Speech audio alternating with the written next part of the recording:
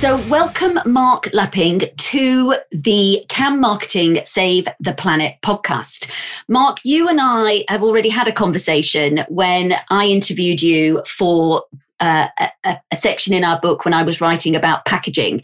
And I came across Aquapac Polymers Limited, based in the UK, in the Midlands, because there was at the time a campaign running around you gifting. I think you were gifting or supplying packaging to the NHS because of the COVID 19 situation. This was packaging where they could literally put their scrubs into these bags and put them into the washing machine, and then the packaging would miraculously disappear. And I didn't quite believe it, but then I looked into it and I thought more, and I thought, absolutely have to speak to this man about what indeed you are doing with this incredible product. So welcome to the podcast.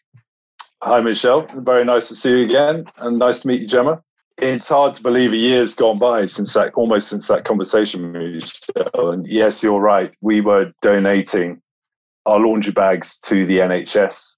We felt it was the right thing to do, and also it was great use of our product. We developed a film which is processable on standard packaging equipment, which you can turn into laundry bags, which can then be used to do exactly that, either in the domestic environment or in a hospital or an industrial environment. It's put garments in and then it will dissolve, much like your dishwasher tablet would do, because it's made of the same base polymer called polyvinyl alcohol, PVOH. And at Aquapac, what we've been able to develop is a way of processing that on standard packaging equipment so it can be used for a whole range of products.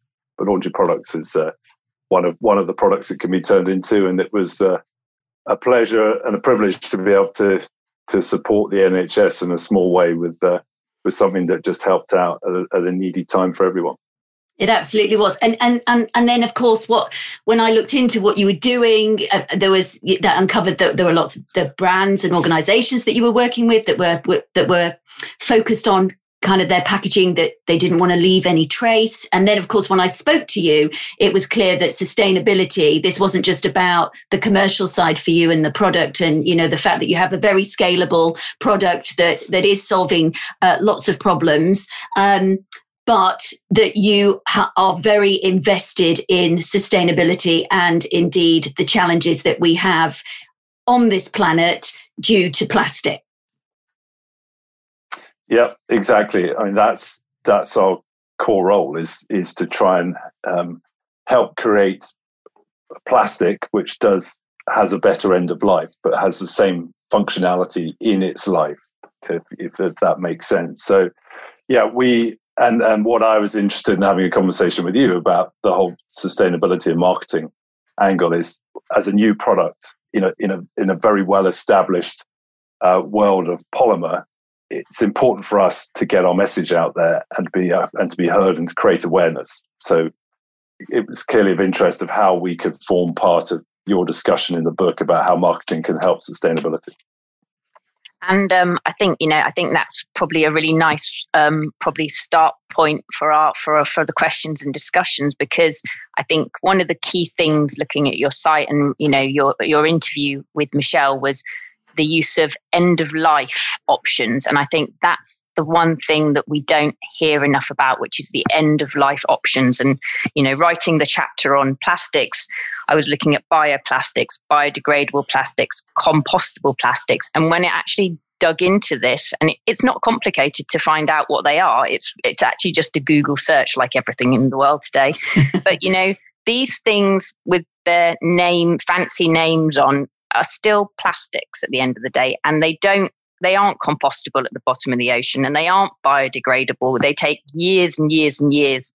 And, a bioplastic, even though it's made from synthesized from a biomass, is still plastic, because once it's synthesized, it's still a plastic. So, this end of life option for me is something we have to get more information out there. So do you want to just tell us a bit more about the end of life options your products have? Yeah, absolutely. So our product's called Hydropol. And as I said, it's based on polyvinyl alcohol, which is a polymer which has been around since the 1920s, so it's well established. It's used in a lot of industrial applications, for instance, in paper making, for strengthening the fibers in paper. It's soluble in water. It's non-toxic. It's marine safe, so that's why it can be used as a pod for a dishwasher, or it can be used for a laundry bag, or it's used in paper making or sizing textiles. So incredibly useful polymer. What it wasn't able to do was be processed down standard packaging equipment, which is called thermoprocessing. So dishwasher tablets made a different way, from solution cast, which is quite an expensive and energy intensive way of doing it. So we were able to establish that at Aquapac as a way of making this in scale through existing thermoprocessing, and what our aim is to use the existing infrastructure without having to invest in new infrastructure. So we can use the existing infrastructure to take this out in scale. And really, in essence, it boils down to your point there, Gemma, which is about designing in at the front end when you think about a product and its application and what you're trying to make it for. Designing in firstly the functionality, because it's got to do the job. It's got to be robust in the supply chain. It's got to keep the product fresh for as long as you want to keep it up for its shelf life. But what do you want to happen once the consumer's finished with it? Ideally, you want to keep that material in the economy, which is known as a circular economy. So it can go back around the system, you can recover it and then recycle it. And if you can't do that, what you don't want it to do is end up on a beach somewhere or as pollution, which causes other problems in our ecosystem. So it's thinking about the end of life. And then with our particular material, we have multiple end of life. So it can be fully biodegradable. So you can put it into anaerobic digestion. Great way of getting energy or fuel back from, for instance, organic food waste. You could use it as an organic food waste bag. You could do the same with composting. Or you can recycle it on its own. But probably its greatest use is going to, in combination with other materials, is going to enable them to be recycled. So a great example would be with paper. It's got great affinity towards cellulosics or paper type products, which means in life it will combine well with it and be useful, give it strength, give it barrier and everything you want from packaging. But at the end of life, you can put it straight into a waste paper bin, and most people have got access to that. Certainly certainly in the UK, and that means when it goes into a paper mill, our material will dissolve off. It's soluble, and all your fibre will be left available for recycling, recovery, and can go back round the loop. And ours would naturally biodegrade. So you say that this is scalable. What do you think are? I mean, because you have your solution, and we came across other solutions, and they weren't being talked about as scalable. They were in their infancy. What do you think the barriers are currently to why solutions like yours aren't being effectively moved faster into replacing plastic? Given that, we wrote the book, as you say, it's just come out. But when we were writing the book, I looked back at 2018, 2019 figures. And despite the problem being made, extremely public by David Attenborough, plastic production went up in 2018. It went up in 2019. So what is stopping this from happening? Well, it's a complex debate. So I would say that first, but so I could be described as a polymer nerd. I don't want to go into too much of techie speak, but because there's polymers and there's polymers, and you can quickly get into the weeds here. But trying to keep it at sort of macro level. First of all, the scale of the challenge. There's 350 million tons of polymer being produced annually around the globe. So try and imagine that in terms of scale. Yeah. For pure packaging, about 140 million of it then goes into packaging, disseminates down. We talk a lot about biopolymers and those type of solutions. That, when it boils down to it, is 1% of that in terms of scale. So a lot of airtime is given to those, and they are great solutions in the right application where you've got functionality and you've got an appropriate end of life, and it's going to go and be used in that end of life, i.e. you've got composting facilities, it's going to be collected for composting and it goes to composting. So all these things have got to marry up. One of the challenges is the infrastructure for end of life just isn't there in many cases. I cited the paper example, which is probably the most ubiquitous in paper recycling, well established in terms of circularity of paper. So that's why you're seeing a big shift from a lot of the brands to use paper. But paper isn't always useful on its own. It doesn't give you the same functionality, which is why, again, talking about our product Hydropol, in combination with paper, it can give you that functionality and that end of life. And I think that's the point, is creating awareness, which your book does and marketing does. There are other solutions, there are new materials, but it doesn't mean all the old materials are bad. You've just got to combine the right materials to get the right solution in life and at the end of life. And it can all be done, but you've got to create the awareness, you've got to create the desire, and you've got to create the measures that are actually going to prove you're doing it and making progress in order for that to happen. And I recall from our interview, Mark, one of the the kind of conversations we had was about that awareness to the consumer, that the fact that if the consumer is aware that there is another way, that if the consumer is aware of the reality that, this kind of wish cycling, it goes into the recycling, but it's not actually recyclable. We're kind of kidding ourselves that we think these things are. Where do you think the role of marketing fits in all of this conversation around educating the consumer? Is it the marketeer's role? Is it the brand's role to be making consumers aware, or is it the brand's role to be taking charge at the outset and designing with the end in life? Because I think we've got, I'm sure we're going to have to work in a little bit of a kind of meandering way. The brands doing their own bit and the consumers kind of pushing back a little bit. But at the moment, it does feel like the majority of it is on the consumer to be educated, to make their decisions. And that is the challenge, isn't it? Because the consumer isn't responsible for the design of the product. Yeah. And there's a big debate about where the responsibility sits, because what the brands could say is, well, we need the recycling infrastructure in order for it to then go and be used in recycling. And so the danger is it becomes a circular debate that it's always someone else in the supply chain's responsibility to sort it out. To try and be specific to your question about what's the responsibility for the brand, I think it is to meet the needs of their consumers, to strengthen their brand, both in terms of consumers' desire to buy their products and culturally to actually do what they say they're going to do and deliver great sustainable products. And consumers work that out over time, and they know when they're being greenwashed and they know when they're getting value for money. And I think it's the two go hand in hand. And there are some brilliant brands out there who culturally very strong, and everyone through the whole brand is looking to do the right thing. And it does come from the top. And if that leadership disseminates down all the key measures through the organization of what they want and what good looks like, then that brand will live their values and will deliver sustainable products. And I think that's where the brand leadership comes in, which marketing is just synonymous with and just supports that.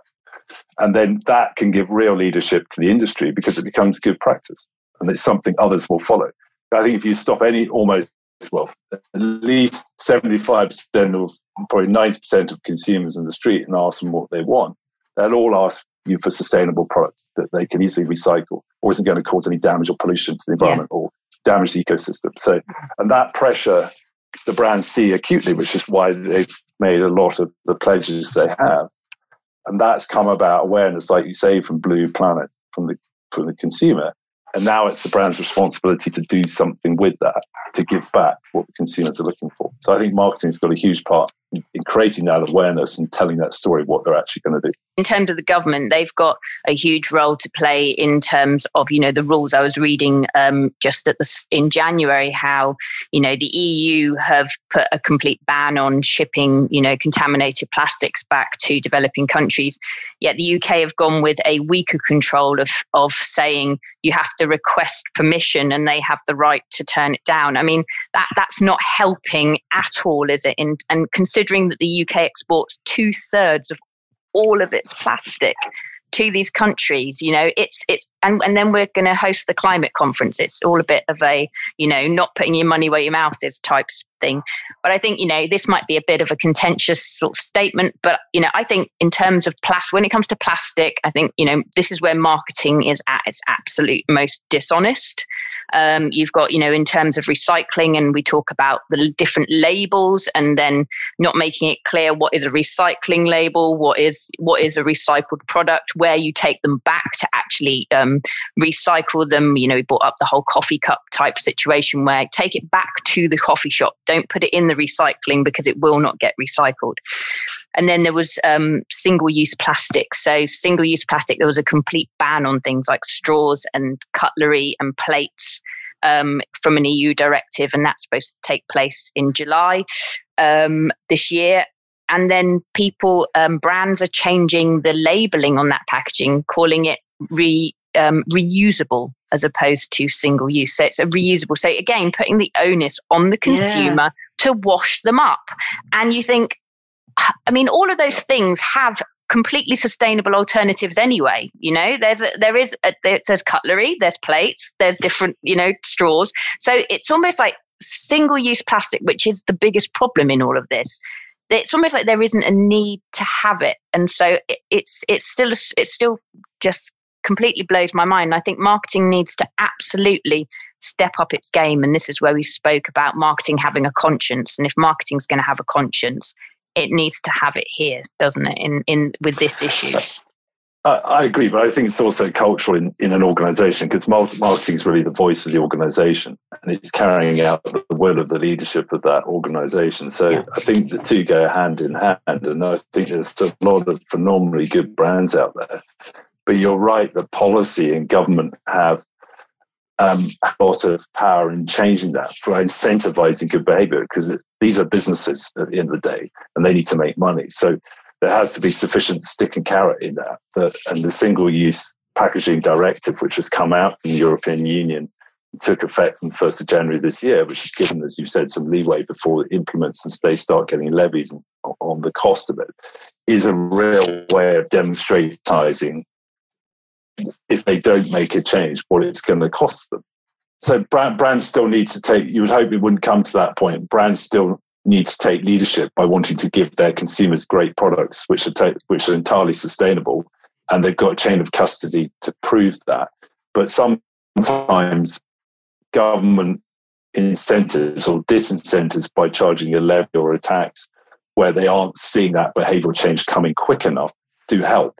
But I would just like to pick up your point, Jen, when you were talking about the export of plastics back to wherever someone gives permission for it to go. I think that's a symptom for me of not designing good product at the front end. Yeah, plastic isn't, the way it is, it's the way it is used that is a problem, and it's the way it's designed, because it is doing a use, and we can't think it's 350 million tons is in circulation for a reason every year. And if we design it right, we can actually make those products separable, we can make them recoverable, and we can make them recyclable.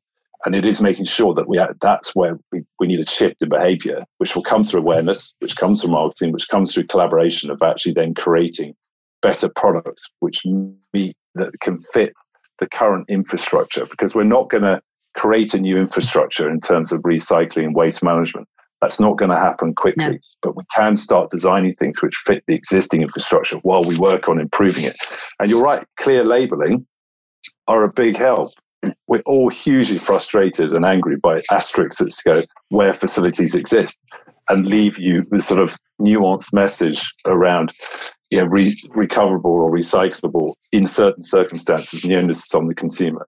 Yeah. And we could definitely all do a lot better as an industry. But the way of sorting that out is by collaborating and saying there are ways of doing this. Let's focus on those and let's design those into the products that consumers want. Yeah, and I think that, as Gemma said there, that kind of the honesty that needs to come through from the marketeers and the brands, because we've had this conversation before, Gemma, and I think Mark, you and I had a similar conversation about the packaging on loo rolls, and actually it says we're 100%. This whole product is 100% recyclable, but actually only if I get in my car and drive 25 miles to find a unit that is going to take that particular plastic covering. So again, that onus is on the consumer. So what would you say, because we're trying, we want this podcast to be as practical as possible. Where do people, designing with the end in mind is key, but what advice would you give to marketeers who potentially are, they're product marketeers, they're aligned with the packaging, they know that there are these spurious QR codes and asterisks and things going on. What advice would you give to them to kind of think about this more sustainable approach? Clarity is obviously key to this, and it is goes combined with honesty. This isn't a simple thing to resolve, and it's not all going to be resolved overnight. But it's starting. And I think brands that are honest with their consumers and say we're taking them on the journey are ones that will follow that because they can see the progression on that journey. But I think there's trust involved here. And as a brand, you don't want to be greenwashed or give the sense that you're greenwashing at all, because consumers see that. Oh, yeah. And I think if you can be very clear with them where you are, but also what you're going to do and how you're improving, and it's real and you prove it's real, then they'll go with you.